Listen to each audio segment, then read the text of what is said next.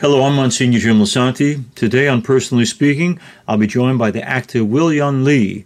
Will currently stars on the hit ABC medical drama The Good Doctor. Please stay with us.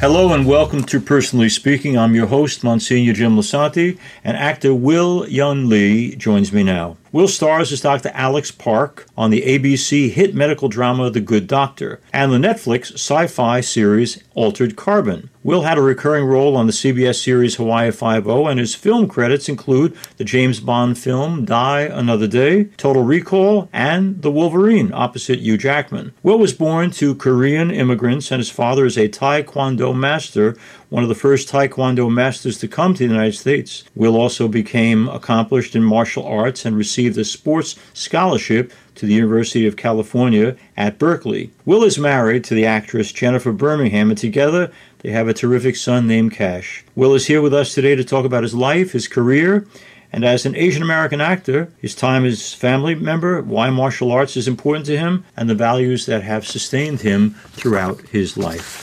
Joining me now, I'm very pleased to welcome to Personally Speaking the actor Will-Yun Lee. We're here with Will-Yun Lee, and we're talking about a lot of things today, but I first discovered Will, even though he's acted in lots of things, I discovered him, as many people have, through The Good Doctor, which is a favorite program of mine.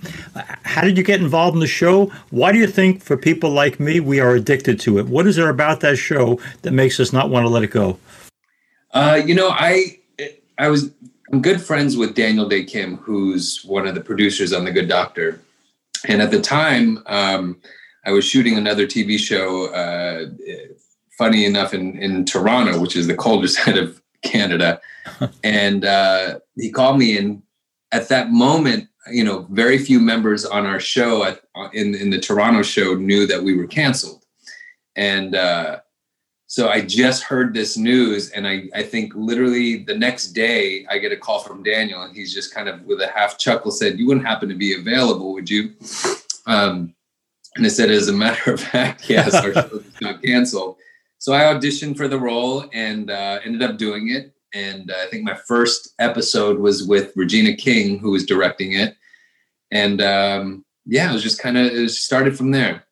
And honestly, the show is one of the last, to answer your second question, one of the last shows of hope, on network television. It's kind of like, there's so many dark shows, which I love, but also I think it's becoming overcrowded with the dark and the very gritty shows and violent shows. And this is one of the last of the dying breeds, I think, of just great television based and anchored in hope. Had you given some thought before you got involved with it in terms of your own attitudes toward people with disabilities? Because really the other thing the show beautifully gets into is that we're all disabled in one way or another. But what was your own experience of disability? Did you know anybody who was going through that? Well, not so much, in terms of autism, but, it was a very tough decision for me to join the show, purely because of the fact that my son at the time had been very, very sick. And, we had spent years in the hospital, and he was going through brain surgery and chemo and all these different things. So I had been in the hospital system for years, in the most horrible places, which is a children's ICU unit. Yeah. And, when you're there for months at a time and the cafeteria and the gift shop become like, different bedrooms in your life, it was very difficult to go onto a show where the set looks exactly like what you lived in. So I remember the first week shooting, I literally would break down every other scene. Wow. So, yeah, even just, talking about it now, it's, it's so emotional. But, I think what drove me to the show, and it's not so much when you talk about disability, it's more about, for me, what drew me to it was we had been misdiagnosed with my son so many times, and they'd given him chemo and they shouldn't have, and they did all these different things. And the show, my wife and my fight became about what's the next answer? You know, I refused that answer. What's the next thing I can research? And and it became this long journey of research that eventually got us to the correct diagnosis, which our show is kind of like these doctors looking outside the box of how do we fix the situation. Yeah. So that's kind of how it all threaded together. Even though sometimes you can be the tough guy on the show, the truth is you always have a heart of gold and you have a deep compassion and empathy as a doctor. Did you run into doctors who were particularly kind to you and your wife through the challenges that Cash faced? Oh, yeah.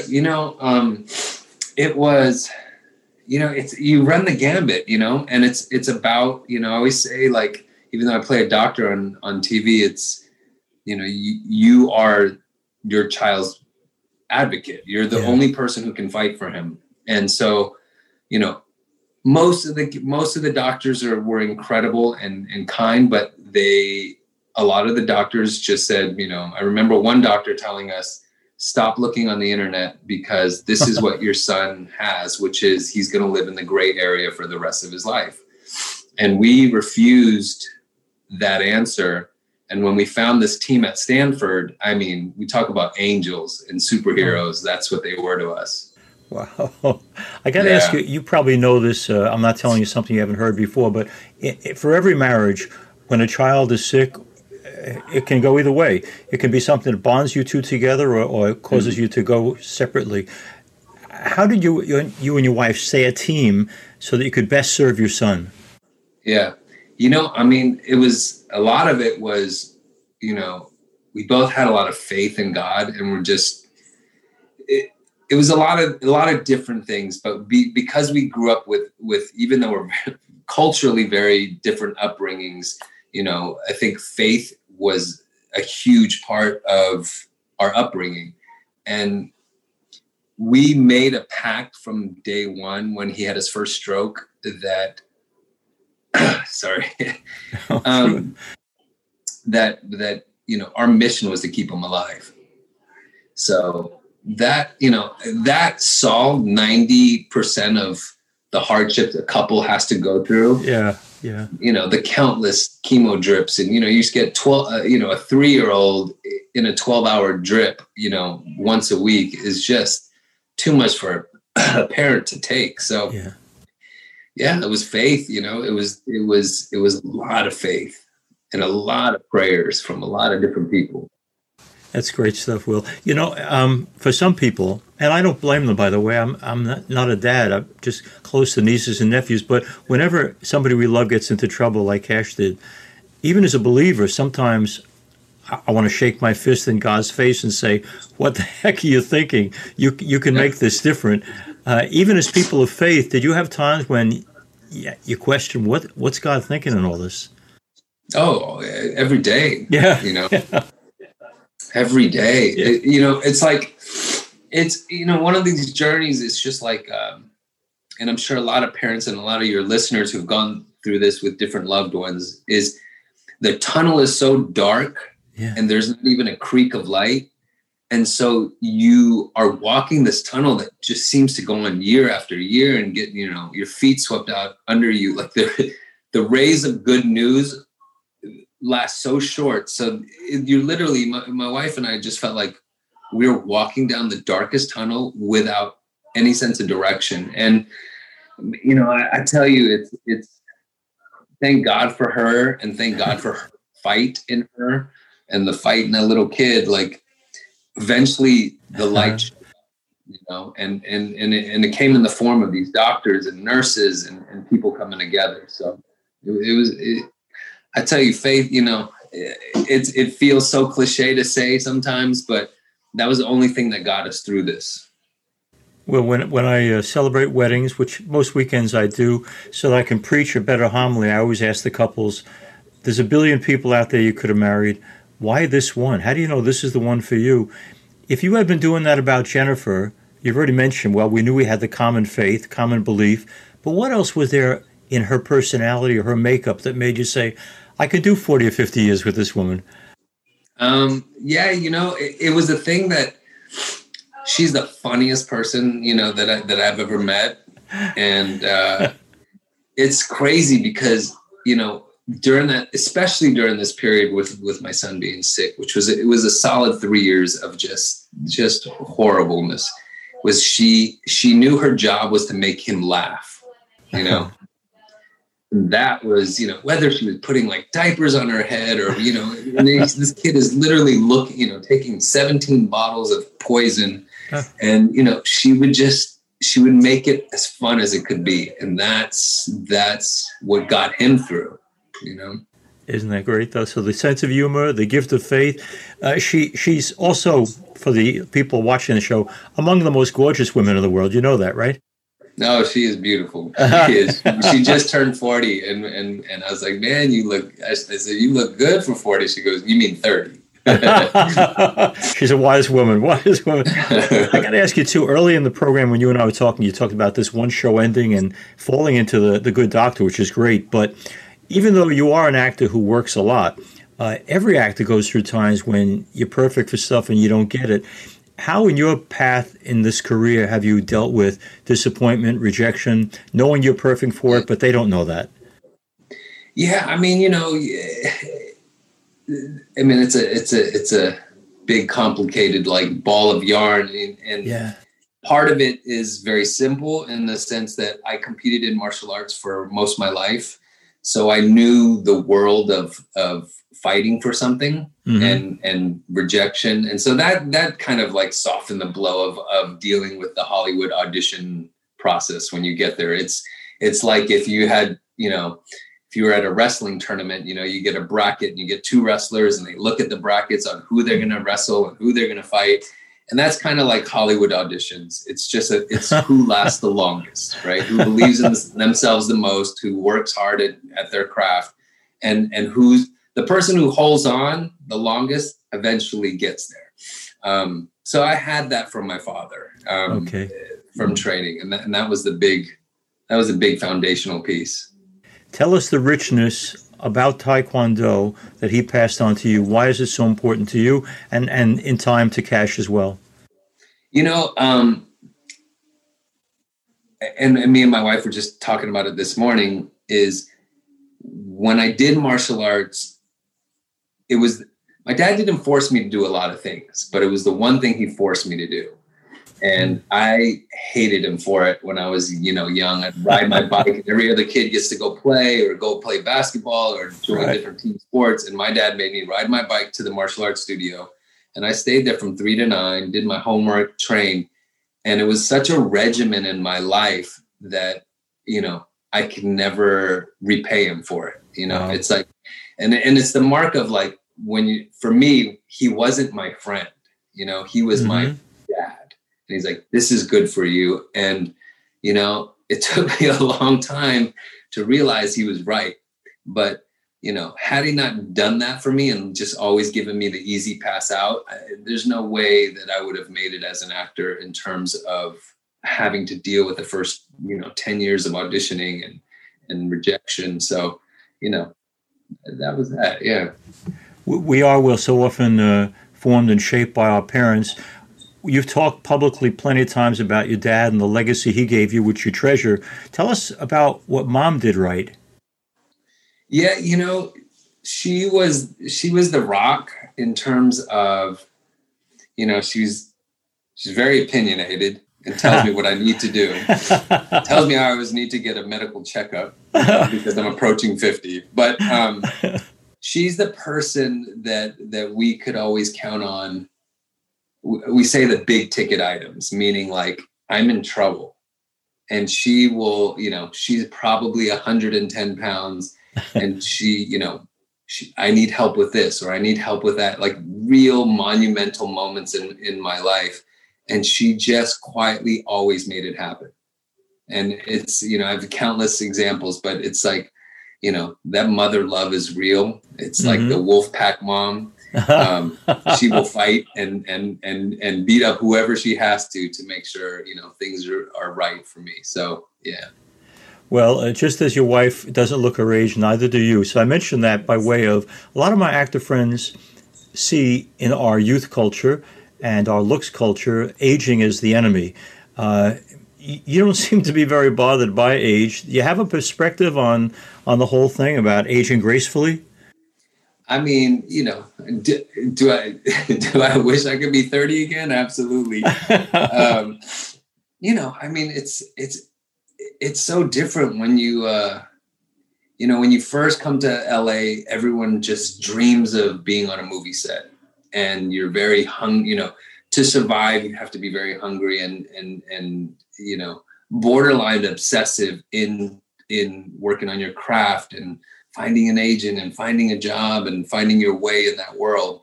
But as I've gotten older and I've had a family and a son and, a million dogs, for me, my paradigm shifted, which was, and it's why I married my wife. It was about making memories as opposed to making money.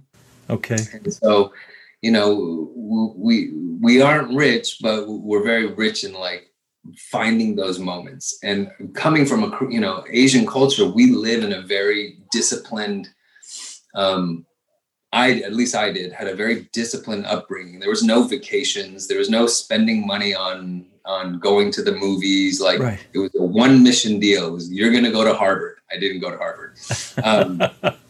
And so what I learned from my wife and her family is they take the time to make moments, And so for me, my attitude towards Hollywood, and yes, I'm still very hungry and I'm very, love what I do, but I'm looking into the next couple of chapters of my life. It's different, it's about, all right, I'm going to go do this job that I love, and then we're going to go do something great. We're going to go to our in-laws and be in Louisiana and go fishing every day. Those are the things that make me happy.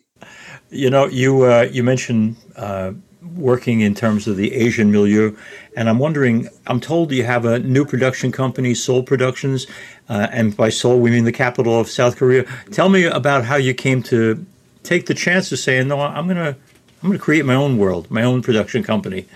Yeah, so my managers, who also have a production company, their company is called Wonder Street, and we decided to come together and do Soul Street.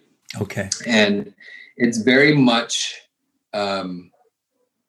it's putting together the right elements for different points of views, which start from the writers, which start from, if the majority of the traditional aspect of or history of Hollywood is, it's one subsection of people who write stories and then write stories what they think about Asian Americans or African Americans or, Mexican Americans, but they might not have grown up in it. And for us, our mission has always, been like, we're going to find those voices and let them create it from the beginning and bring it up. So, part of it is, and it's not just Asian American stories, like one of them is about my dad, and yes, it involves, a Korean immigrant, but it essentially is about the first African American Black martial arts team.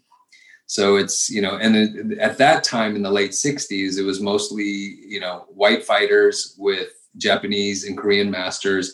And then in comes a group in the late 1960s that my dad, brought up at the YMCA, and it was the first time he saw African-American fight teams, and they came in and dominated circuit for a good 10 years. So it's about finding those subsections and marrying and showing that we are just as woven in through society of America. Because when I grew up, I didn't get to see myself on screen. I didn't get to see people who look like me, who talk like me. Right. And, the only person we had was Bruce Lee. And, he died a long time ago. Yeah. So every time we'd see an occasional Asian American, someone that was raised in America, spoke English, had so much, just of the mixed influence of Asian culture and American culture, like we didn't see that. And so, that's part of my mission statement, is finding some of those stories. I'm a big Broadway guy, and I remember years ago going to see Miss Saigon, the first production, and the protests outside because the lead was being played by an Englishman playing an Asian, and I didn't at that time fully understand why there'd be an objection. I do now because of consciousness raised by people like you. Even though Will, for our listeners, is a American-born guy, have you had any kind of direct experiences of prejudice? A friend of mine who was from Korea and moved here about 10 years ago called me recently, and Jang-Won Moon is his name. He couldn't believe that somebody cursed him out in New York City because they thought he was Chinese, and they blamed the virus on him and all this insanity. Mm-hmm. But has that been any part of your experience, that kind of bigotry or prejudice? I mean, yeah, it's, kids can be mean. And so you grow up with it, and you eventually find your way. But, it's out there. And eventually you get to college, which is an interesting place to be because, in high school, they say, right, you look for friends that you think you want to be associated with. Right. And when you get to college, you find people who are like you. And so, for me, I have experienced a lot of those situations. And, to be honest, like in this current climate, I get nervous for my parents to go out, running simple errands. And even my, if they see my son who's of mixed race, like, and he looks very Asian, like, what that looks like. So, yeah, and hopefully the more awareness that is, there is, that change can start happening. You talked before, Will, about coming together with your wife and both of you having this gift of faith. Go back in your upbringing. How was that gift of faith given to you? And do you guys have some ideas on how best to pass it on to your son? I don't know. I don't know how it was, because, when you have immigrant parents, they speak to you in their native language. Right. And, you grow up learning, I was born in Virginia. You grow up learning English. Yeah. And they're wanting you to learn English. And then eventually, like my parents are very quiet people. Like there were no moments like, Leave It to Beaver where, my dad would teach me a lesson, like right. The only lessons I learned from them was just watching them, and their actions. And so that became my foundation. And I don't know where, I've always just had this belief that, faith at the end of the day has to be ground zero. Yeah. So. Yeah, I'm getting what you're saying. Let me ask you this too. With the people that you work with on the set of The Good Doctor, is there a shared community there? Yeah.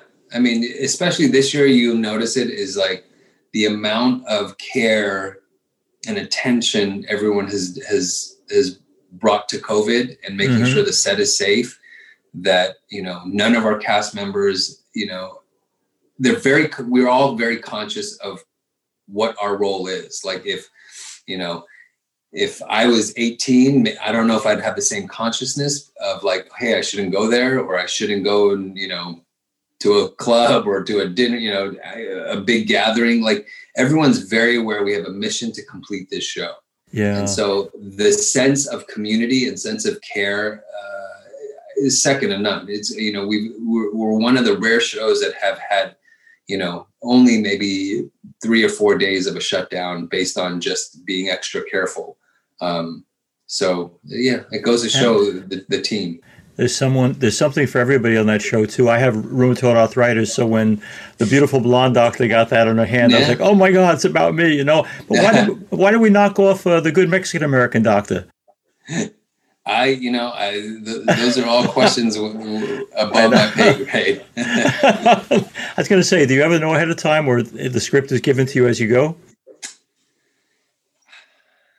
I've been on so many different shows. I remember being the show on FX a long time ago where I was, everyone waited to read the script the next week because I was the guy who would take out series regulars. And it wasn't a fun thing to do because they like me as friends, but then they're like, they know that I'm the guy who comes and takes care of situations in this kind of crime show.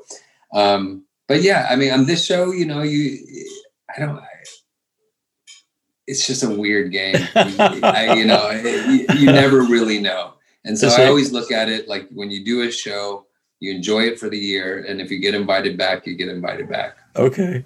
There's a fellow, Dr. Bill Baker, who was president of PBS, and he's an old friend of ours, but he wrote a book basically saying that you as artists in the acting community, to survive now, have to also be entrepreneurs. Are you a good entrepreneur? I don't think so. I'm not. Yeah, no, probably not. I mean, but I'm trying. I'm trying with Soul Street, and we have some really great projects lined up that we're developing. Okay. Maybe that's the beginning of my entrepreneurial space. I promise the last question. Your son and your wife, filled with hope, you trust that he's going to have a bright and beautiful future, and you're going to make it happen with the grace of God? You believe in that, don't you? I do. You're an amazing dad, amazing husband. Thank you so much, Will, for being on our program. All the success in the world in terms of your career, but I wanted you on because of all the things you've said, and not just here, but other places, about your sense of hope, your sense of faith, your unconditional love for your son and for your wife. You're kind of an amazing man in so many ways. And thank you for sharing your journey with us. As we end today's program, I want to thank you all for being with us. If you have any questions or comments, you can send them to me at personallyspeakingpodcast@gmail.com. To listen to our Personally Speaking podcast with some of our most recent shows, all you need to do is go to YouTube and punch in Personally Speaking with Monsignor Jim Lisante. Please don't forget to hit like and subscribe. Personally Speaking is also available as a podcast on personallyspeakingpodcast.buzzsprout.com. You can also listen to past episodes by going to www.closeencountertv.com. And I'd ask you as well to go to my parish website, which is www.ollmp.org. We have past shows as well as Monsignor Jim's weekly Mass and homilies. Personally Speaking is also on Facebook at Personally Speaking with Monsignor Jim Lisante. Please share yourself with others, especially in your family. Personally Speaking is made possible because of the generosity and kindness of many people. I want to thank the law office of Anthony Capitola. I want to thank Peg and Pete D'Angelo, and for all of you who have given support, including my friend Randy and Tom Slade, in keeping us on the air. I'm privileged to serve as host and executive producer of Personally Speaking. Our producer is Lisa Jandovitz. I want to thank you all for being with us, and we hope you'll be with us again next time on Personally Speaking.